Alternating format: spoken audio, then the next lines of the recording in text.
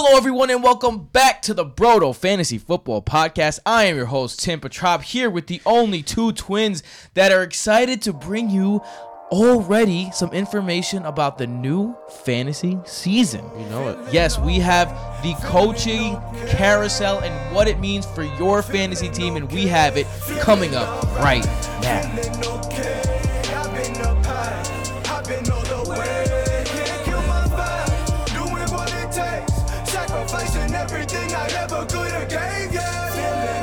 So, here's the thing. If you're still with us, it's the offseason in fantasy football. If you're still with us, congratulations. You right now have a distinct advantage over the rest of your league. Well, you laugh, but it's true. You have a distinct advantage over the rest of your league because, hey, this is where it begins. You're going to know today what these coach hirings mean for your players next year. And you know going into it, hey, look at what happened to Todd Gurley. Right? Todd Gurley went from Jeff Fisher as a head coach to Sean McVay as a head coach, and he went from just nothingness to the number one pick next year. Right? Look what happened to David Johnson. He had Bruce Arians. He was the number one guy ever, and then he was running back. I won't say that. You'll know why I won't say that in a second. Running back blank coming up in, let's say he was low-end running back one. Right? So a coaching change could be the difference between a great player and a good player. So knowing that gets you into it. So before we start, I've been talking too much already. Michael, say what's up to the people. What's up, folks? Jason, say what's up to the people. Too much business so far. We need a little jokes in there. Yo, we're all about the business sometimes, you know what I'm saying? Do you know what was a joke setting up this studio today? My God, it took forever. It happens. Jason almost broke everything. He pulled on a string and it was just a domino effect of falling things. Would have been a lot of fun if everything broke. Connected by silly string.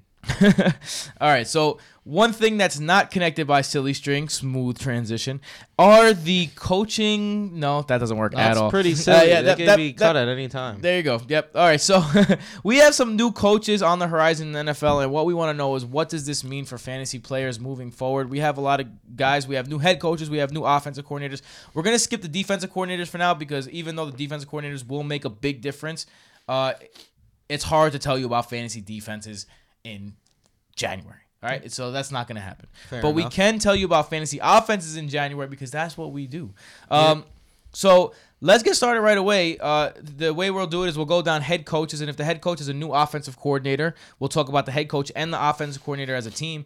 If it's just an offensive coordinator switch, we'll go to the offensive coordinator switch. Let's go in chronological order if we can. The first one, the Packers, who move on from Mike McCarthy and get their first new head coach in 15 years. And it's Matt LaFleur, former Titans offensive coordinator. He says Nathaniel Hackett, the Jags offensive coordinator that was fired midseason, you come along and you make your hay. Both of these guys are known for running the rock. To me, what this seems like is the Packers are trying to transition over to a running offense, and that doesn't mean go away from Aaron Rodgers, but it means let Aaron Rodgers get more of a do more with less situation. Like there's going to be less guys double teaming receivers, things like that. So what do you guys think about how this could affect the Packers? Let's start with Michael. I think this was a very interesting hire. One, because Matt LaFleur, as everyone knows, is a Sean McVay guy. Two, because it just goes completely against everything that Mike McCarthy was. Mm-hmm. Mike McCarthy was the football guy, the guy who you go in knowing this guy knows about football. You're just going to follow Mike McCarthy and you'll be a football team, whether it's a good thing or a bad thing. And then we get Matt LaFleur, who's the new young guy, the new exciting guy who's supposed to be the offensive mastermind, who he went to Tennessee, and their offense was not great last year. With Marcus Mariota, it actually digressed from the year before. Yes, you could blame injuries and you could blame just a lack of weapons, but it was not nearly anything near what you would expect from a Sean McVay offense. I think people might go into the tree branch a little too far when it comes to things like this, like Bill Belichick, for example. His coaches have never really worked out, and then you got like Sean McVay, and he's the new guy that everyone's trying to grab. So I think it's a very interesting signing. He already said that he's going to try to get Aaron Rodgers a more complex offense and just try to get him in space and able to do Aaron Rodgers things. So it's exciting, but it's very questionable. So, yeah, I mean, I agree this is an interesting hire. Jason, how do you think this affects a guy like Devontae Adams, who a lot of people are going into next season saying this guy's a definite first-round pick, and Aaron Jones, who a lot of people are going into next year saying, hey, this is a guy that, if you're not paying attention, could be a steal in drafts? Look, Michael, people might, people, not Michael. There's other people in the world. People might look at the Titans and think about Corey Davis, right? And think, oh, if that's what a number one receiver is going to do in Mike LaFleur's offense, then Matt LaFleur. What's up with you and Mike right now? Michael? Matt LaFleur's offense, then why would we be excited about Devontae Adams? But I think this is exactly where true throw value came in and true target value, where we talked about how Corey Davis had the volume, but his targets just weren't valuable. So Devontae Adams will be completely fine. I think he's going to see the targets that LaFleur is not afraid to go at one wide receiver, which is perfect for Devontae Adams. Aaron Jones is a little trickier because Derrick Henry didn't really pull away from the pack until later in the year. LaFleur and the Titans signed Dion Lewis, even though they had Derrick Henry. You don't want to see Aaron Jones get stuck in a committee again. At least you hope not. But that's a little bit more iffy that we're probably going to know more about as we enter the season. Devontae Adams I'm not worried about, though. So if you take your true throw value and you take the targets that Corey Davis got and you translate that, and now this is... I know where this is going. Yeah, this is where you really... This is where it gets fun with true throw value and where it gives you a great opportunity of like, oh, let's see what we could do. Like, so you have Matt LaFleur, right? And you take Corey Davis's targets and you put that to the value of Aaron Rodgers compared to the value of Marcus Mariota. What was the value like in Marcus Mariota compared to Aaron Rodgers? I can't answer you right now, but give me a few minutes. Ask Michael a question. So, I mean, just in terms of that, you get to see like how much more valuable it is. And not only that, how much better of a receiver Devontae Adams is and how much he excelled in his opportunity. So that excelling in his opportunity, Devontae Adams, plus the amount of opportunity he's getting is going to get ticked up. It's exciting. And the same with Aaron Jones, man. I'm excited. Marcus Mariota was the 26th quarterback in true throw value, 0.414. Yuck. Aaron Rodgers came in at, I just had him in the teens, 15 at 0.474. So that's 0.6 more points for Aaron Rodgers every time he threw the ball than Marcus Mariota. So 0.6 for a quarterback is what, like 6 yards per receiver? I don't know. But the point I'm making is I should have done this before the show. You should have thought of this. It would have been a significant bump. It would have been a nice bump. Each receiver, it's almost as if each throw towards Devontae Adams is worth 6 more yards. If you're looking at it that way. More. Yeah, or even more because Devontae Adams is a much better receiver, and his true target value is much higher than Corey Davis's. So if you go and look at that, you're still expecting a big one out of that. So let's go to the next team. The Cardinals hire head coach Cliff Kingsbury. Now, I know you guys hate this move. I wouldn't say hate. Really? I don't hate it. Really? I'm shocked. Let me clarify. I don't hate it. I hate that every talking head is just assuming that the Cardinals are a team to attack in fantasy now. That's what I hate. Kingsbury, sure, he can pan out. But what do we know about him? We know that he had Patrick Mahomes. We know that he made Baker Mayfield leave Texas Tech because he had some no-name quarterback. I forget his name. It slips my mind right now. We know that he never had a winning record. We know that he didn't win a bowl since his first year, or just none in general. So there's a lot of questions about Kingsbury. I mean, to be fair, a lot of people pass on Baker Mayfield. Well, he was a walk-on. But he was on the team. I hear you. But he was a walk-on. I mean, look, a lot of people will say he went 5-7 at Texas Tech, right? But I think if you look a little bit closer, first of all, you can't deny that Cliff Kingsbury is an innovative offensive mind, and when you're coming from a Steve Wilkes-led team, that's a much better transition towards fantasy dominance, right? I'm not saying that it's the key, and I'm not saying all of a sudden David Johnson becomes a running back 1 again, but I think his chances of becoming an upper echelon running back 1 go up with Kingsbury. Now, there's no offensive coordinator yet. They might be talking to Jim Bob Cooter. He's in the works, so that worries me a little bit because Jim Bob Cooter, loves to throw like 67% of the time. But at Texas Tech, the year without Pat Mahomes, they went 5-7, but they had a plus 75 point differential. So they outscored their opponents by 75 points. How you losing then? They were averaging, because their defense was horrible. They were averaging 37.3 points per game, and they were starting a freshman quarterback. Right? That freshman quarterback was injured for 4.5 games. In those games, they went 0-5. Right? And they were up against Oklahoma 31-28 when their freshman quarterback went down. They lost by 1 possession to every ranked team they played. They upset TCU. This is a guy who had success, even though the record might not show. It's kind of like an Adam Gase situation where he overachieved with the tools that he had. With that being said, Michael, how do you feel about it? I'm kind of on the same boat as Jason here. In Texas Tech history, the last coach that was under 500 was back in 1981. So it's been nearly 40 years since a coach was under 500, and Cliff Kingsbury was the next coach to do it.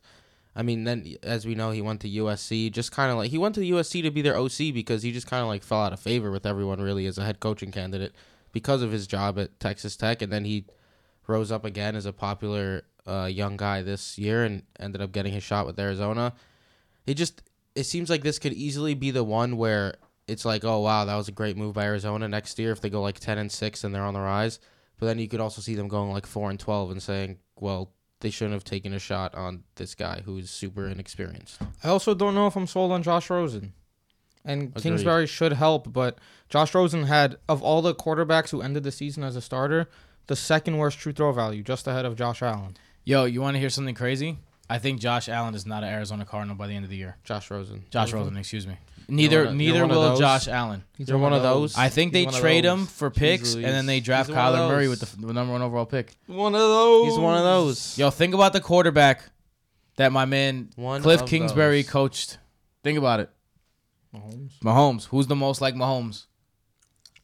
You want me to say Murray? It is Murray. It one is. of those. That's the answer.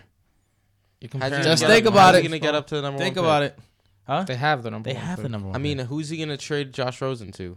Giants, Jaguars. There's a bunch of teams with quarterback But just needs. put- But then there's also Raiders. the question, after seeing what Rosen did this year, you're going to trade the 6th pick for him? I'm not. I mean, if I'm them and I'm using the 1st-round pick on a quarterback, I'll take a 2nd-round pick for Rosen, and I'll cut my losses. Like, you can't live in the past with draft picks. If a draft pick doesn't pan out and you can get a better player at that position this year, you do it.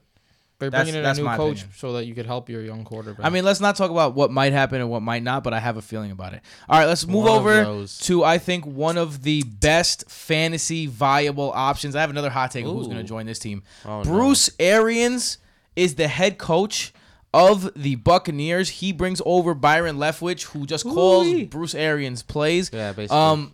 Loves to air it out. We know this. The last player who aired it out as much as Jameis Winston currently airs it out was Carson Palmer under Bruce Arians. Ooh-wee. So it seems as though Jameis Winston and Bruce Arians are a match made in heaven. It's already being discussed that Bruce Arians is telling Deshaun Jackson, yo, don't retire, come back. A lot of weapons over there. Bruce Arians, a great offensive mind. I think Le'Veon Bell's going to sign with them. I think that they're going to have a running back. And if Le'Veon Bell signs with them and Bruce Arians is at the helm, you saw what happens with David Johnson when you have a running back like that. How do you guys feel about the Buccaneers? I want to talk about the receivers real quick because you mentioned Deshaun Jackson possibly coming back, and all over Twitter I was seeing, please don't come back. Chris Godwin needs to beat the man.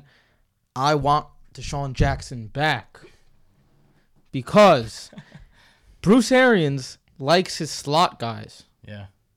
Deshaun Jackson's not going in the slot. No. Deshaun Jackson's opening up space on the field by running street routes. Chris Godwin is that big receiver that you want to put in the slot. He's the Larry Fitzgerald Yeah, I was type gonna on say that he's team. the Larry Fitzgerald. Deshaun Jackson is only going to help Chris Godwin. I like Chris Godwin a lot going into next Open season. up the field. He's. Simple as that. I'm hoping that he becomes a slot guy for the Bucs. Humphreys is a free agent now. Yeah. That would be awesome. I think Larry Fitzgerald is a possibility going to the Buccaneers too. I really do. I mean, last time we saw Bruce Arians coaching a team, he got inexplicably fired, honestly. He went, what was it? He 8 retired, bro. Huh? He retired. They didn't fire him. He retired. He retired due to did. health It was- reasons. They had to It was- trade Arizona a pick for him. True, Yeah, true, it was right. health reasons. True. Well, I mean, what? He went 8-8 with Arizona. Yeah. With hurt quarterback. Just David Johnson was basically the whole offense. He did a tremendous job with a terrible team, as we saw, because now they have the number 1 overall pick after just 1 year later. And he wrote a book called The Quarterback Whisperer. So he knows he's good at working with quarterbacks. Jameis Winston QB1 all the way going into next year. I agree. I'm not a Jameis guy. Train. I'm on the Bruce Arians train, man. Look, if Jameis, you're the number one pick. If you can't do it with Bruce Arians, you can't do it. Period. And not for nothing, a lot of people like to give Jameis a hard time because he doesn't win games. But in terms of production, Jameis Winston has always been producing. He's always produced numbers. So if you can produce numbers, Turns the ball over a lot. Yeah, but he's always he's produced, but he puts the damn ball in the air. Like he's not afraid to air that shit out, and the numbers show it. And Bruce Arians loves to air it out. I think this is an upgrade. Of course, all across the board. Yeah. Let's do a hypothetical now. Let's say Le'Veon Bell joins the Buccaneers. Oh yeah. Are you considering him with the number 1 overall pick? No. Number 4. Bro, you have to take Gurley over him. Gurley, All Barkley, right. Zeke. I'm going ahead of myself. Are you considering him amongst the elite 3 running backs? No. Gurley, Barkley, Zeke. Gurley, Barkley, Zeke. Gurley. All right. So Gurley, Barkley, Zeke, and then maybe if Cam CMC. plays McCaffrey, if Cam is out, and then who Let's else? give Melgo some love. Melgo. I don't know. I think I'd take Le'Veon Bell over Melgo in a Bruce Arians offense. You'd have to see. This is a huge hypothetical. This We're is a talking huge 8 hypothetical. months in the future. Yeah, we are. But, that's why we do this all year round, baby. BrotoFantasy.com, at BrotoFantasy on Twitter and Instagram. Let's move over to a not so sexy hire for fantasy at least. The Broncos. Hey, Broncos. They hire Vic Fangio. Vic Fangio comes over, the former defensive coordinator for the Browns. And who else comes over? Rick Scangellero. Ricky Scan. Oh, I'm sorry, that's not it. Rich Scangarello. Rich Scangarello. Oh, you mispronounced Vic the name? Fangio and Rick Scangarello coming to get your mortadella and provolone sandwiches. Yo, you know the rumors that are flying right now? Yeah. That Scangarello, quarterback's coach for the Niners, Yes. is going to be bringing Nick Mullins over with him. He found Nick Mullins and he signed him. Nick Mullins basically gave him all the credit of him being in the NFL. He said, I was at an All-Star game. He hit me up. We talked during the draft in the 6th round. He's like, no one's going to draft you. We're signing you. And he didn't even think he was going to be in the NFL. And this guy found him, and now he's starting, and he's doing well. I think that Nick Mullins coming over would be a great thing for the Broncos. Honestly, it'd be more interesting than Case Keenum. At least, battle it out with Nick Case Mullins Keenum. has been an underrated piece. True throw value. He ended the season around the high teens. Yeah, I mean, he was good. Well, low teens, like positive, like 13-ish, not like the high teens. Oh, that's pretty solid. Yeah. Above average. Yeah, way above average. So he's known as a good X's and O's guy. He's a good offensive mind. He's a quarterback's coach, which is something that you don't necessarily expect when you got Case Keenum on the squad. I think this is a message to Case. I have a question for you guys because Scangarello, right? What's his name? Yep. Long name. He likes to run a zone running scheme, kind of like Shanahan, right? Is this gonna help out Lindsey or Freeman? Because now there's new coaches coming in.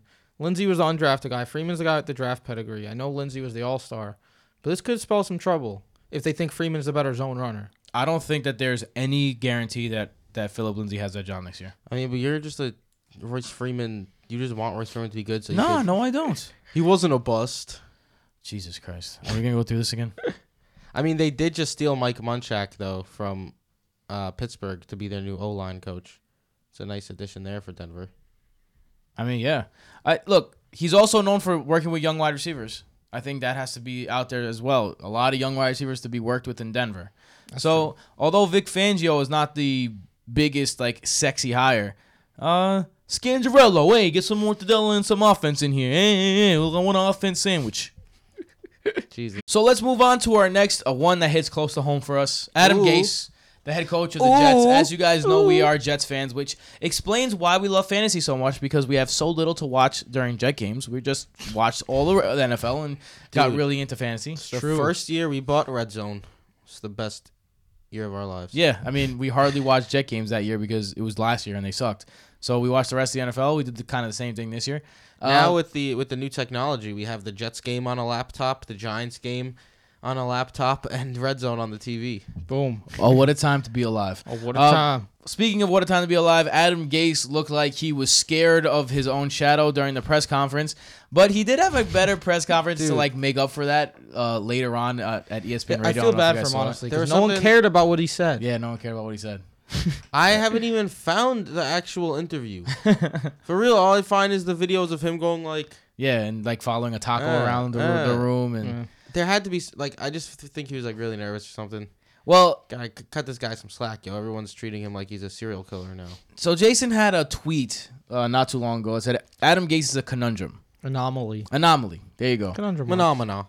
Jason, why don't you explain to him why he's an anomaly? Yeah, I'm just gonna go over that tweet on air because not everyone sees our Twitter. Because there's Hold on. At Broto Fantasy on Twitter. yes, there's a pro with every single con. So I'm gonna go through 5 different pros and cons. Pro number 1, he kept the Dolphins competitive every year despite having a not very talented team. True. Con, he did not use his most talented players. True. Hashtag Kenyon Drake. Kenyon Drake, even Devontae Parker. you can make Devontae an Parker. argument about. Yeah. He traded away Landry, traded away Sue. He traded away the Tack Pouncey. Brought in Frank Gore. Yeah. Got rid of Damian Williams. You got rid of some good players, and he didn't play some good players. But to be fair, the players that he Williams did play left from free agency. were I. I believe. Pro, he's not that bad at home. Con, he sucks on the road. His 3 seasons with Miami, his records at home were 6-2, 4-4, 6-2. 500 or better every time. I mean, and the 4-4 you got to consider is in a 6-10 season. Yeah. No. Yes. Yeah. So The away records are 4-4, 2-6, 1-7. So when I'm looking 4-4. at people who play worse on the road, there's 2 questions you ask yourself. Was he good at home because he was getting more talent out of his less talented players? Or was he just not good enough to win on the road? I think that's the question that needs to be answered, honestly. Like, and we can't answer that yet. It's tough winning on the road in the NFL. It's tougher winning on the road with a bad team. Yeah, but I mean, some part of the reason why he had a bad team is he traded away all his good players. Like, if you're coaching in New York, you're gonna have to have a different type of mentality, and one of the things that your mentality is gonna have to be is, hey, can I handle this? And from what it looks like, he didn't handle his players who spoke out very well, and he traded all his talent away. So, Michael, let's start with you. If you're giving this a grade, what would you give it for the Jets? I'd give it like a B.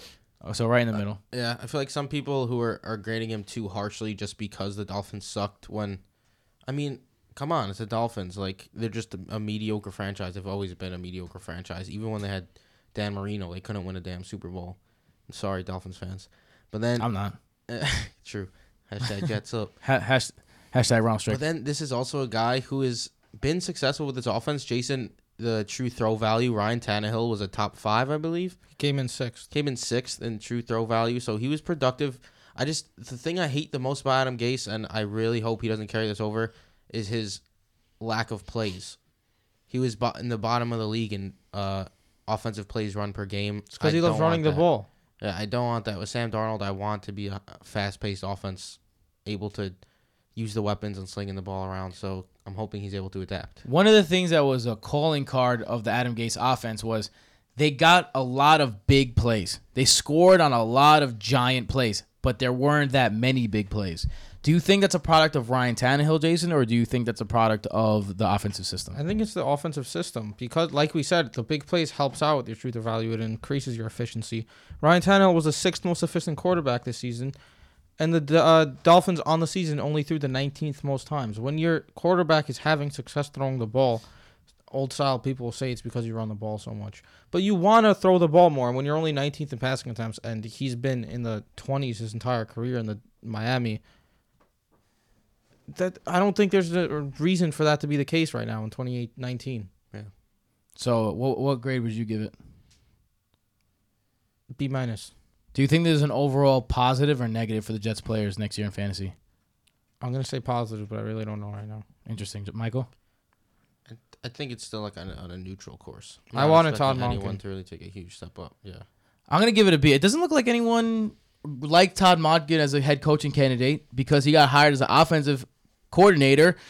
Transition game tight. Let's go to the Real Browns. talk, though, if you're Todd Monken, My transition game was so tight, Come on, bro. man. Just ruined You that. just loosened it. Just loosen the transition. You just tight took out the transition bunny game. ears. Horrible. You're in a timeout.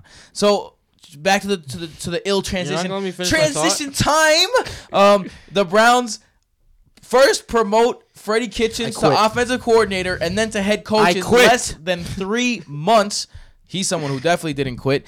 And they hire Todd Monken as their offensive coordinator. Michael, Jason, I could see your raging boners from here. 2 of the guys that the Twins are, the threesome of the Twins' dreams, Freddie Kitchens, Todd Monken, Baker Mayfield all rods thick. How thick are their rods going to get? I mean, I prefer probably Bruce Arians over Freddie Kitchens. Browns are winning the AFC North next But- year. Yeah. Brown? Oh, we got ourselves a hot take off the bat. There's no I question don't about think it. it's I don't very even think hot. it's a hot take. It's a If good. What the odds came Did out they end now, the I'd make season a what? bet now. They ended 5-2 this season. odds are out, the last bro. 7. It's degeneration out there. There's I'm degeneration. gonna Gotta go take make a trip bet. to Jersey. To Jersey. All right, so let's talk more fantasy wise. I know you guys love Todd Monken. I know you guys love Freddie Kitchens. What does this mean for a Browns team that, on the whole, is super talented in terms of the talent that they have on the field?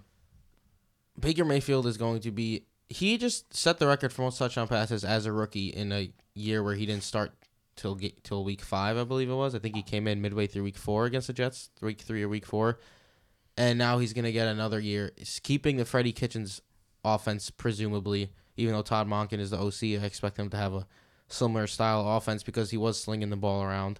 And Nick Chubb took a huge step up once he became the starter. He was like I think he was the number 1 ranked PFF running back. He was by far and away the most elusive running back by PFF rankings.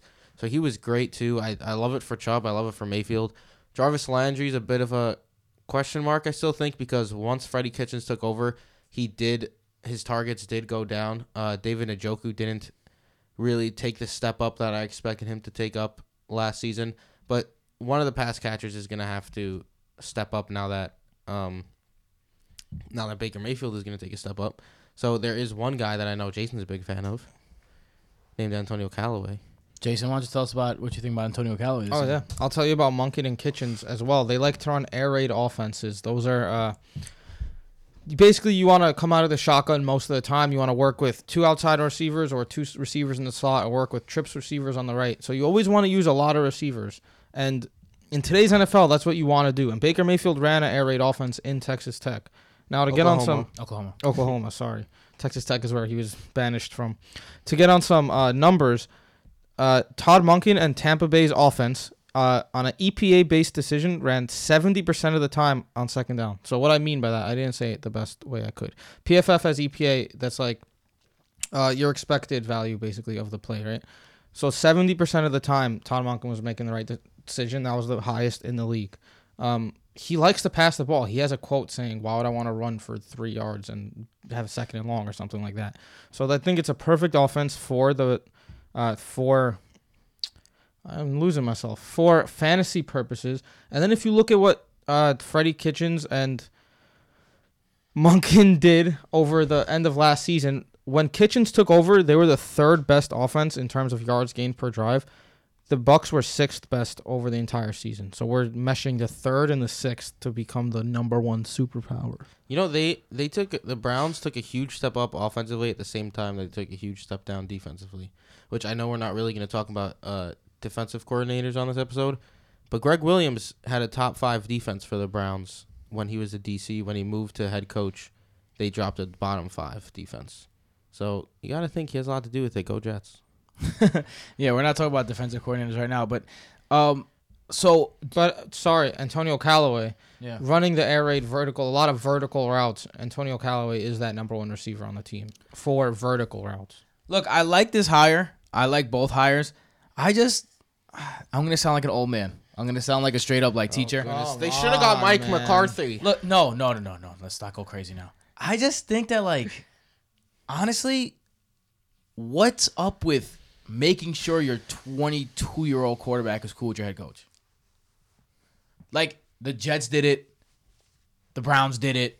Everyone who got a young quarterback has to make sure that their young quarterback is cool with their coach. Yo. No. That's not how this works. You're 21 years old. You don't get to make the decisions, bro. I don't care how famous or rich you are. You got to play for the coach that you got to play for. So that's the only thing that I don't like about it. But hey, Freddie Kitchens may have gotten the job because of his association and his kinship with Baker Mayfield. And if bringing in Todd Monken, a great offensive mind that was proven this year, that is a lethal combination. Who'd they bring in at DC again? They bring in Steve Wilkes at DC, I believe. Steve Wilkes at DC. Also a great hire, a guy who got a head coaching position from his defensive coordinator position 2 years ago. Obviously failed in that, but Arizona's defense was much much improved. So Even last year, they had a solid defense despite their terrible performance. right. So it goes to wonder. Hey, the Browns are all of a sudden this all-star squad with all-star coaches and all-star players, and Another year of Myles Garrett, another year of Denzel Ward. yeah, Super Bowl winners. Oh wow, now that's hot.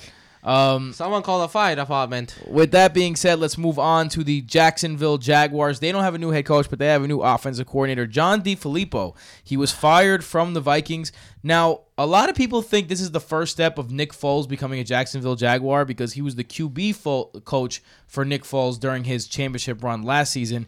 He was hired as the Vikings offensive coordinator, fizzled out before the season even went halfway. The plan is probably still run first in Jacksonville. I think, despite whoever their quarterback is. So This is what I was kind of confused by DeFilippo hiring because, one, he got hired because the Eagles won the Super Bowl. Basically, their offense was running smoothly. he was the quarterback's coach there when it happened. So that he turned that into a head coach, an offensive coordinator position, and he just wasn't good with. And he had a great team to use with the Minnesota Vikings. And he just did not do a good job. And the reason I say I didn't really understand the signings is because he was passing the ball early and often with Cousins and company. Do you think a lot of that had to do with the fact that Dalvin Cook was hurt? Because when Dalvin Cook came back, it kind of balanced out a little more. I mean, that was kind of more along the lines of when he got fired is when Dalvin Cook started getting That's the true. ball I didn't more. even think about that. You're right. Yeah, so, I mean, if you still want to run a run-first offense, it's weird to bring in DeFilippo. Maybe since he didn't have success in Minnesota, he'll try to settle down more and run the ball first. But then I don't want that either from an OC. I want a guy who's going to run a complex passing offense. So it's just, I don't love it. Who's Jacksonville's quarterback going to be? No one knows at this point either. You got a guy like Tom Coughlin who runs the game, and Tom Coughlin has made a career out of making the not obviously great into great. Hashtag Eli Manning. Do you have faith in that kind of mind who made that happen, or are you on the Michael train where you're like, this doesn't really make sense to me? To be honest, Leonard Fournette might be out the door. He might be. It looks like it. Blake Bortles probably out the door. Definitely. It's not like they have receivers up the gazoo. They barely Keelan have. Cole? Yeah, Keelan I was Cole watching some didn't work Keelan Cole highlights. Yo, dude, good ball. I don't know what happened. out. I know. I don't know what happened to him. I'm blaming the Jaguars. Yeah. I thought he was going to be the main receiver. Dede Westbrook was pretty decent this year because he ended up being the number one. But The damn slot receiver. can we really say anything about the Jaguars right now? We don't even know who their team is. That's true. Yeah. I mean, But that one. I'm not definitely very to be- thrilled with the DeFilippo hire. Cousins, Diggs, Thielen. Gotta do better. Let's go over to the Falcons. Offensive coordinator Dirk Cutter returns to the Falcons. He already had a stint with the Falcons once before in his career. How do you guys feel about the Dirk Cutter hire? He obviously came from a Tampa Bay system where the offense was prolific no matter what quarterback it was. Here's my issue. We saw Matt Ryan struggle in an offense, then be an MVP candidate. Then we saw Matt Ryan struggle in an offense. Then the next year, if the Falcons were good, he would have been an MVP candidate. For sure. He was the second best quarterback fantasy points wise. 35-7. So that pattern tells you that it takes Ryan time to acclimate. He's getting older in age. And then his second year is when he is at his best. So I'm not sold on the idea that Matt Ryan can learn a new offense and excel in it through one offseason. Now, Dirk Cutter was the offensive coordinator for the Falcons from 2012 to 2014. Now, yes, that was It's a while ago. 5 years ago. But does that change your opinion any on the fact that Matt Ryan in the first time in the offense? That's when Matt Ryan was I'm young going to and say naive. no, because Shanahan runs a different offense, like from most of the world. And then, what's his name? Sarkisian brought in an offense that nobody really liked until they were killing it this year on the offensive side of the ball. So I don't think having Dirk Cutter in 2014, that's 5 years ago now. I'm riding the don't draft Matt Ryan bandwagon. I mean, how old is Matt Ryan now? Young to Mid-30s mid probably. 30s, yeah. I mean, you know by now if he's able to acclimate to an offense quickly, and he just hasn't proven that he's able to.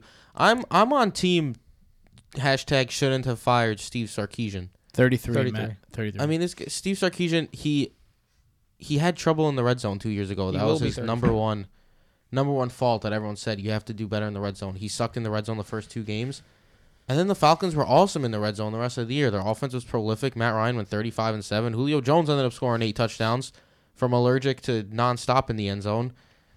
Steve I gotta say Sarkisian, it was something. not Sarkisian's fault that the Falcons sucked. Tim's gonna be happy about this one because I saw a stat and I was like, "This is what me and Tim were saying all year," and I was just sad to prove it. The Falcons were the number 1 team in throws 1 to 10 yards. Well, there you go. So we were saying the whole season. Probably up and pass attempts, though. So we were saying the whole season. Yeah, all we're saying is that Matt Ryan benefits from Yak. And all I'm saying is that Sarkisian shouldn't have been fired. Probably more than everyone's any giving player him in the love because But with that being Tevin said, Coleman took a swing route 60 yards to the house. sure, I like Fuck their outta cutter and I like his offensive prowess, but Matt Ryan has just proven to not be great picking up the offense in his first year. Agreed. Oh, that's true. All right. Let's move on to the Vikings. The Vikings keep their same offensive coordinator, Kevin Stefanski. He took over midway through the season after who we just talked about, John DeFilippo, got fired. But they hired Gary Kubiak as the special Gary offensive Kubes. advisor, quote, Advisor. unquote. It's a little fishy business in Denver with Kubiak because when they brought in Vic Fangio, now, Kubiak had that position with the Denver Broncos, and Kubiak got his fame because he was with the Broncos from 95 to 2005, 10 years with a franchise, and in that span, he coached people from Terrell Davis to Peyton Manning, and he had success with a pass-first offense, with a run-first offense, so this guy's an innovative offensive mind, right? And he's buddy-buddy with John Elway. He's supposed to come and be the kind of the offensive head coach with Vic Fangio, and then all of a sudden, he says, I don't feel like coaching anymore. He leaves the Broncos organization, and then the day later, he pops up with the Vikings organization in the same position that he had with the Broncos organization. It's fishy, but in terms of fantasy, it doesn't really matter if it's fishy or not. What kind of difference does this make for the Vikings? I mean, how old is Gary Kubiak? You want to be on the Broncos in today's NFL, or you want to be guy with Cousins, Diggs, and Thielen? Okay, sure. Yeah. He is a run-first guy. He's an old-school type of guy like that. You know, when he went to Denver and won the championship with the Super Bowl with Peyton Manning, I wanted the Jets to hire Gary Kubiak so bad, and our brother Johnny, for the OGs out there, were like, why do you want Gary Kubiak? And then he won the Super Bowl like 2 years later with the Broncos, and the Jets still suck, and it was just very sad. He's 57. He's not as old as. He's 57, but he's facing health issues. I do think he should help the run game though. Yeah. He was like Kyle Shanahan before Kyle Shanahan with the innovative thinking a little bit. It hasn't. It's kind of tapered off a bit. He's not the biggest innovator now, but he was an innovator in his time.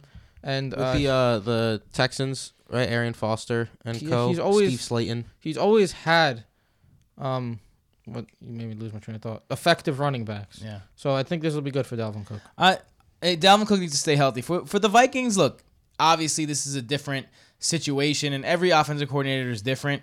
But with the Vikings, it'll come down to the same thing all the time. Adam Thielen in the slot, Stephon Diggs in the outside, Kirk Cousins throwing the ball, Dalvin Cook, and Kyle Rudolph in the red zone. No matter who you are and what offense you're calling, this is what it's coming down to. So Yes. I don't think that this is going to be the biggest difference. One person that's going to make a giant difference is the offensive coordinator that just got hired with the Ravens, Greg Roman, promoted from tight end coach. He's actually the person who came up with the offense that Lamar Jackson ran, although Marty Morningwig, the guy that they fired, was the person calling the plays. He's best known for the job he did with the 49ers. He was the architect of that offense that went all the way to the Super Bowl with Colin Kaepernick.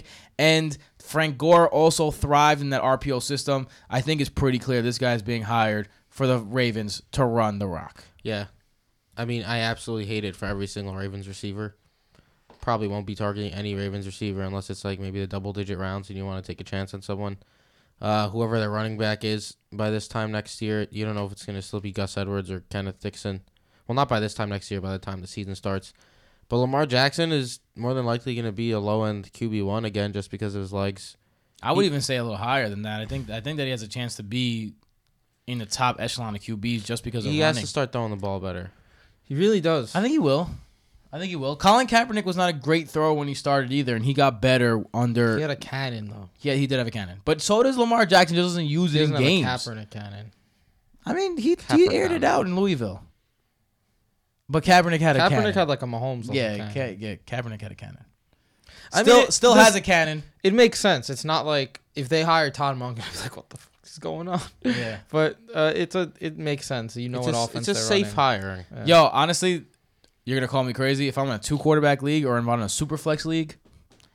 I'm reaching for Lamar Jackson like in the 3rd, 4th round. No lie. I mean, Superflex changes everything. Yeah, I want that guy on my team. All right, let's move on to the Lions. The Lions, actually, just 2 hours ago, they signed Darrell Bevell. He's probably best known for his time with the Seattle Seahawks. He was the offensive coordinator there when they went to two straight Super Bowls. Funny thing, he was the offensive coordinator who ended up calling the pass in the goal line. The defensive coordinator on the other side who ended up calling the Malcolm Butler play for interception, which, by the way, I just started reading Gridiron Genius by Mike Lombardi, where he goes deep into that play in the preparation that took all summer and all winter, and they never ran that formation at all whatsoever during the year, and then they ran that formation for the first time on that play, and that's exactly what happened. A must check out for any football fan, and I'm not getting paid to say that. Michael Lombardi, that's my guy. But yeah, he's the man. Where was I? Oh, Bevel. Matt Patricia was the defensive coordinator on the other side. So now he's the head coach. The Lions wanted a more balanced play quarter. It doesn't get much more balanced than Bevell. During his time in Seattle, his offense averaged 131.9 rushing yards per game, 216 passing yards per game, and 24 points per game. The quote by Quinn, their GM, excuse me.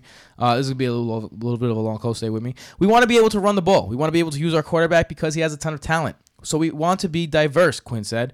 They are not going to sit there and be in 4 wide receivers, shotgun every play, and throw it 45 times. That's not good for anyone. On the other hand, they're not going to be 3 tight ends and run the ball 40 times. We need to do a better job of going to each week, looking at the opponent and say, how are we going to beat this team? If they have a great run defense and a poor pass defense, maybe we throw it 45 times and vice versa.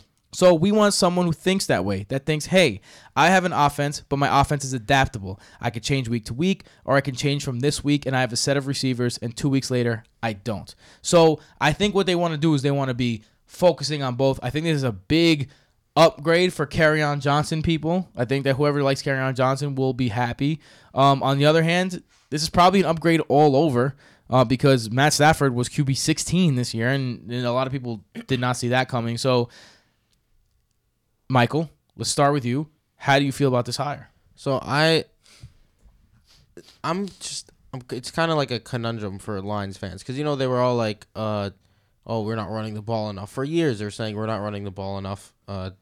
Jim Bob Cooter offense, just Matt Stafford like slinging, gun and shoot all the time, and now they have Kerryon Johnson, a great running back, and then they hire this guy Bevell, who's supposed to be a run first guy, and now they all hate the hiring because he's like a run first guy, and it doesn't make any sense.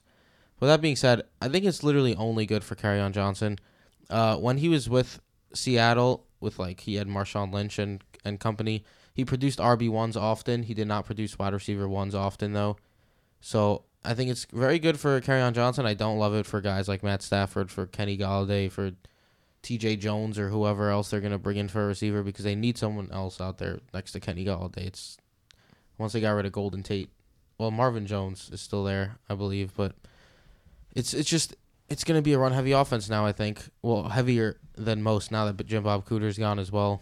So I want Kerryon Johnson, but I don't want anyone else. If you see what Bevell's done in his career, every season it's always been a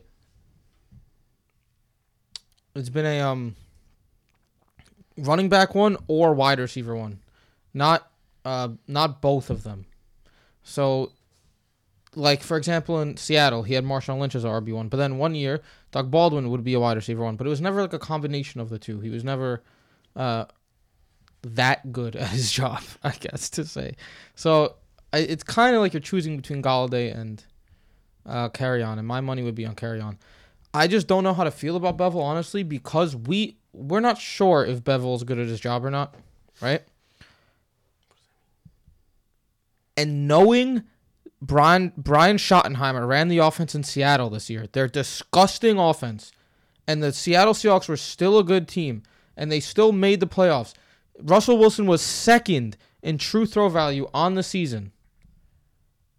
In a terrible Brian Schottenheimer offense. Michael's talking about it all offseason. So we know how good Russell Wilson is. Is that why Bevell was decent? Because of Russell Wilson. It's interesting. And Marshawn Lynch. And an offensive line at that time that was extremely good. I mean, the offensive line is what ended up suffering the most from the defensive players getting paid. But that was a good offensive line. Anyway, that is our thoughts on all of this. Next up on our Real Recognized Real segment, we have our guest. We want to let you guys know this, first of all. First of all, our guest is Kyle Richardson. He's the realest. We are going to be bringing in a lot of fantasy guests. And we want to tell you one thing. The fantasy landscape right now in terms of, in general, is very saturated. The market is not exactly easy to navigate in terms of who knows their stuff and who doesn't. The Twins and I have been playing fantasy for 15 years. Well, I've been playing fantasy for 15 years. The Twins, since they were honestly they split a team in a real like 9. they split a team when they were 9 years old, and they actually were competitive even when they were 9 years old. I think that you could tell from right now that there probably is you can get why. But look, we know we're real. You're listening, so you know we're real. And we're going to bring you guests all summer that are also real, that you can trust their word in terms of this fantasy stuff because they actually know what they're doing. There's a lot of people out here that don't know what the hell they're doing. So in our Real Recognized Real segment every week, well, not every week that we have a guest, we are going to be bringing you the realness and other guys you could trust. So without further ado, let's get into this Kyle Richardson interview. And now we are welcoming in our special guest, Kyle Richardson. Kyle Richardson is a senior fantasy analyst for Roto Baller. He is also the co-host of Fantasy Headliners, a YouTube channel with over 28,000 subscribers. He also is the developer of the dynamic running back ranking system and a member of the Fantasy Sports Writers Association. My God, badges everywhere. What is up, Kyle Richardson? Not much, fellas. Thanks for having me on. Ready to talk a little bit of football, especially about some of these new hires, because I'm pretty excited for several players this coming season. Yeah, so let's get started right away, right off the bat. We went over some hires and how we feel about them, but what is your favorite hire so far in terms of fantasy impact that it might have next season? Yeah, my favorite hire so far, honestly, is Freddie Kitchens. The Browns, I was super worried the Browns were going to do Browns things this offseason and hire a coach that could not continue to push that offense in the correct direction. And for them to bring Freddie Kitchens back, I think was just an excellent job on their part. To just see the way that they gelled at the end of the season, the way Baker Mayfield played, the way that Nick Chubb basically just burst at the end of the season and became a running back one. In 2019, I expect Jarvis Landry with another year and another offseason under his belt with working with Baker Mayfield. I expect him to get better. And a guy that I've talked about a lot, and I'm not going to stop talking about him because I love him, Antonio Callaway. I think this guy is in for a big 2019 as well. He's a huge deep threat. This is a guy that missed his last season at Florida. So basically, he played his rookie season in the NFL after taking his final season in college off. That's tough to do, and he was suspended, and he had a lot of character issues, and as long as he stays out of trouble this offseason, I think he's going to be a really sneaky ad at the end of drafts next year. Hey, Kyle, Jason here. I agree with you with the Callaway thing. I want to touch on the offensive coordinator because Kitchens and Monken both like to run vertical offenses, and Callaway is the perfect wide receiver for that. You talked more about Kitchens. How do you think Monken's going to help out the Browns? Yeah, I think him and Kitchens are going to be on the same page. Whatever Kitchens was doing with that offense at the end of last season, it worked. So I'm sure more than likely he brought him in and said, hey, this is what we did, this is what we worked, this is what Baker Mayfield is comfortable with, and they've already sat down and said, yes, we're going to be working together on this. So I'm sure they are on the same page. If they would have brought in like a Mike McCarthy, which a lot of people thought they would, that really would have worried me.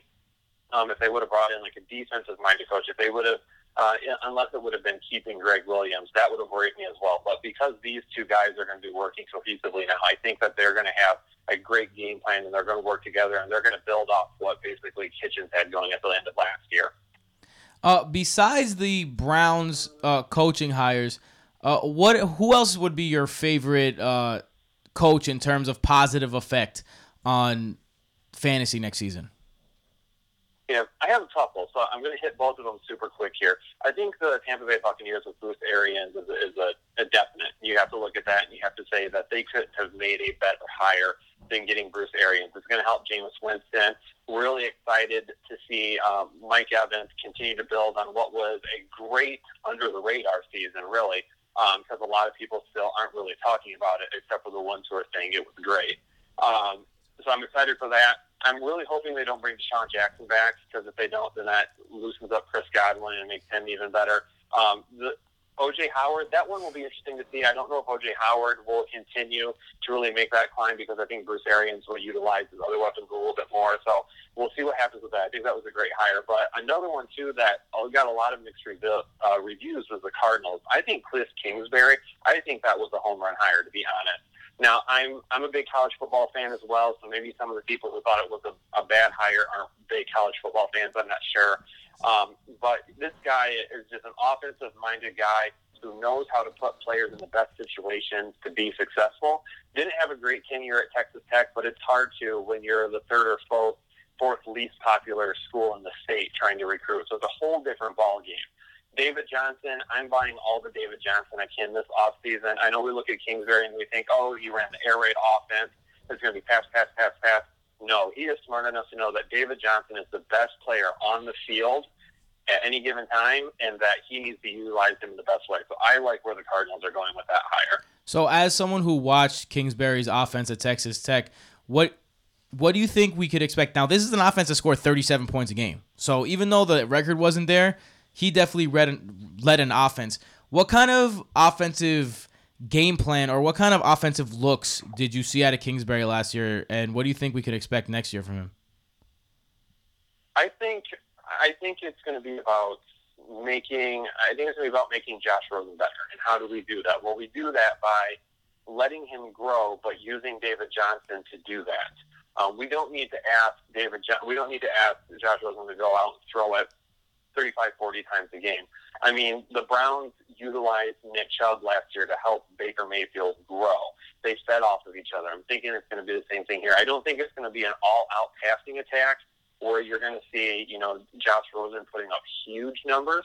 Maybe in a couple of years we see something like that, but I think we're going to see a little bit more of a balanced offense this year where Kingsbury is putting his players in situations to really be successful, and I think that starts with David Johnson. So improving the offensive line this offseason and then really pounding the ball with David Johnson, definitely getting him in the passing game again, and then Rosen getting him going, building off that, some play actions and things like that. So I think that's how we're going to see that offense develop next year. Hey, Kyle, Mike here. Going back to the Buccaneers and the Bruce Arians hire, we were talking about, since Bruce Arians is such a offensive mastermind and the fact that Le'Veon Bell is a free agent, we decided to bring up a hypothetical of maybe Le'Veon Bell going to the Buccaneers in that what would expected to be a high-powered offense and where we think he would land inside the running backs next year in the rankings. So I know it's a hypothetical question that you probably have not thought about at all, but where do you think Le'Veon Bell would rank for you if he ended up going to the Buccaneers in a Bruce Arians offense? Man, if he goes to the Buccaneers, I probably have to say that I would put him a mid to low end running back one. I think that they will utilize him well. I think he will play well. He'll definitely be a part of the game. But just having that year off, being conscious of that, the new offense. I think where Le'Veon Bell would really flourish and become maybe that top 1, 2, 3, 4 running back again would be if Jameis Winston struggles really, really bad and they have to lean on Le'Veon Bell. But I don't think you're going to see nearly as much of that. I don't know if he's going to be the top 5 running back that he once was, but he lands in a good enough position there in Tampa Bay that he's definitely going to be a running back one for me, though. Kyle, one more question off of the Bruce Arians offense. I see a lot of talk about O.J. Howard. Some good, some bad, because Arians is not known for using his tight ends, but of course he's known for being great offensively, and O.J. Howard is a great offensive tight end. So are you concerned at all with O.J. Howard, or are you hopeful with O.J. Howard? I would be concerned. And I took a little bit of something on this one because I didn't love O.J. Howard coming into the 2018 season either. And he played well when he was healthy. So that one I was extremely wrong on. So I could end up being wrong on this again. But I don't know. I'd be concerned. I think for maybe like dynasty owners or redraft owners, if they're trying to purchase O.J. Howard over the offseason, they might panic thinking, after you get past Kittle, Ertz, and Kelsey, Ebron is kind of a 1A or like a 2 there below the 1A, B, and C. Once you get past those guys, all of a sudden you're looking at there's such a steep drop-off that I think fantasy owners are going to be paying to add O.J. Howard based on potential. And tight end's not very deep, so he could have a bad season and still end up as a low-end tight end one. I just fear that in drafts next year and then dynasty owners this offseason, we're going to pay up to get a guy that's just not going to quite return that value that we want. So, as we like to say this on Brodo, that fantasy is, yes, it's about finding and loving those players that do you right. But there's only one champion at the end of the year in every league. So that means there's only about 15 players that win someone a championship. So fantasy is also about hating those people who do you wrong, those players. Oh, man, how could I fall for this trap yet again? Which new head coaching hire do you think is most likely to be setting us up for some traps next year? An offensive hire that you don't think is going to be great for fantasy? I'm really worried about Matt LaFleur and in Green Bay because I'm worried about Aaron Jones. In the games that Aaron Jones played this year, especially at the beginning of the season after he got done with his suspension, we're all over Twitter, free Aaron Jones, this is the guy, why is Jamal Williams getting carries, what are we doing here? Well, then, Matt LaFleur comes in, and this was a guy with the Titans last year that I think really messed up the backfield of Dion Lewis and Derrick Henry. I think they continued the forced hand with Dion Lewis when they should have started to move more and more to Derrick Henry. And then at the end of the season, all of a sudden we see, oh, hey, look at this. Derrick Henry is out here doing some things. Maybe we should have leaned on him a little bit more this season. Maybe the offense would have functioned a little bit better if we had done that. Well, I'm worried we're going to get into Green Bay here, and then all of a sudden it's going to be a timeshare between Aaron Jones and Jamal Williams again, and now we lose that value of Aaron Jones becoming a workhorse running back that we were really hoping to happen at some point in time. So that situation worries me because, again, I think it's a trap where fantasy owners look at Aaron Jones, look what he did this year, and say, oh, he has to be over Jamal Williams. And then this coaching staff says, no, we're going to go with the committee, and we're not necessarily going to give the rock to somebody majority of the time. Another hire that worries some people, and some people are a giant fan of, is the hire of Adam Gase with the Jets. You have Sam Darnold, who's in his second year, and the way that the NFL goes these days, if you have a young quarterback, you better make the most of it while he's not getting paid, because then you could pay the guys around you. You see that with the Jets. They have $100 million to spend. They have this young quarterback, and they're bringing in an offensive mind. But at the same time, Gase did not get great fantasy production out of the guys that he coached. Most notably, Kenyon Drake, who he inexplicably sat every single game.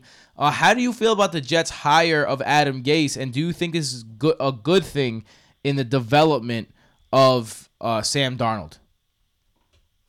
I'm really indifferent on this one. I don't like it, but I don't want to hate it yet. So I'm kind of really in the middle right now looking at this because of the job he did in Miami. I'm very worried about him coming here and doing something where we're like, oh, where is this? He's supposed to be this QB whisperer. He's supposed to be a guy that's supposed to get the best out of his play. Well, he didn't do it with Kenyon Drake. And even though a lot of people don't like Ryan Tannehill, I think Ryan Tannehill is a quarterback that is a serviceable NFL quarterback. At times he looked good, and at times he looked awful. So what happened in Miami that all of a sudden we're going to see a change in New York where, quite realistically, I don't love the offense in New York either. I mean, Robbie Anderson had a great end of the season and helped a lot of fantasy owners. I'm a big fan of Quincy Nunez. I'm hoping he stays healthy in 2019 and plays the full 16 games. But what are they going to do at running back? Are they going to go get a dynamic running back, a guy that is really going to be somebody that can help in the passing game and the run game, that can take the pressure off Sam Darnold? I don't think they have that running back on the roster right now. I like some of the running backs, but I don't think any of them are game changers. So are they going to go get somebody like that? We'll have to wait and see how the offense or how the offseason plays out before I really start to say I don't like this one. If they don't land the guys necessary in free agency and they don't draft well, then it could be a rough 2019 for them. Thank you so much, Kyle Richardson, for your thoughts on the head coaching hires. Again, Kyle Richardson, senior fantasy analyst, for RotoBaller, co-host of the Fantasy Headliners, developer of the Dynamic Running Back Ranking, and member of the Fantasy Sports Writers Association. Kyle Richardson, is there anywhere they could find you on Twitter, Instagram, all that good stuff? Twitter is my main focus, so you can follow me at krich1532 and go on to YouTube and subscribe to the Fantasy Headliners. We're doing a lot of off-season content, and we're going to have even more ramping up when the season gets here. So a lot of good stuff coming this way.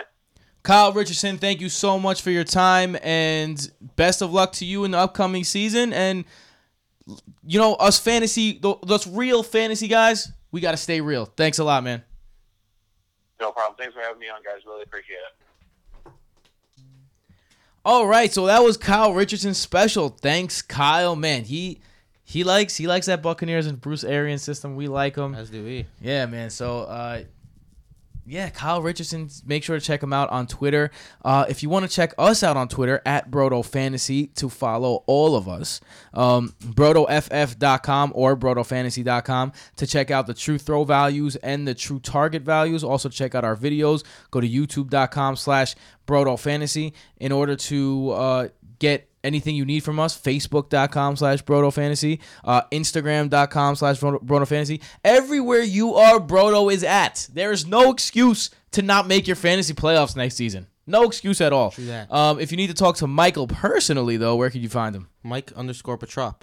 And Jason? At Jason Petrop. And you could find me, as always, at Tim Petrop on all social media outlets, but only if you're feeling real frisky. With that, we will sign out. Next week, Michael and Jason will be on a vacation. Yeah, we will.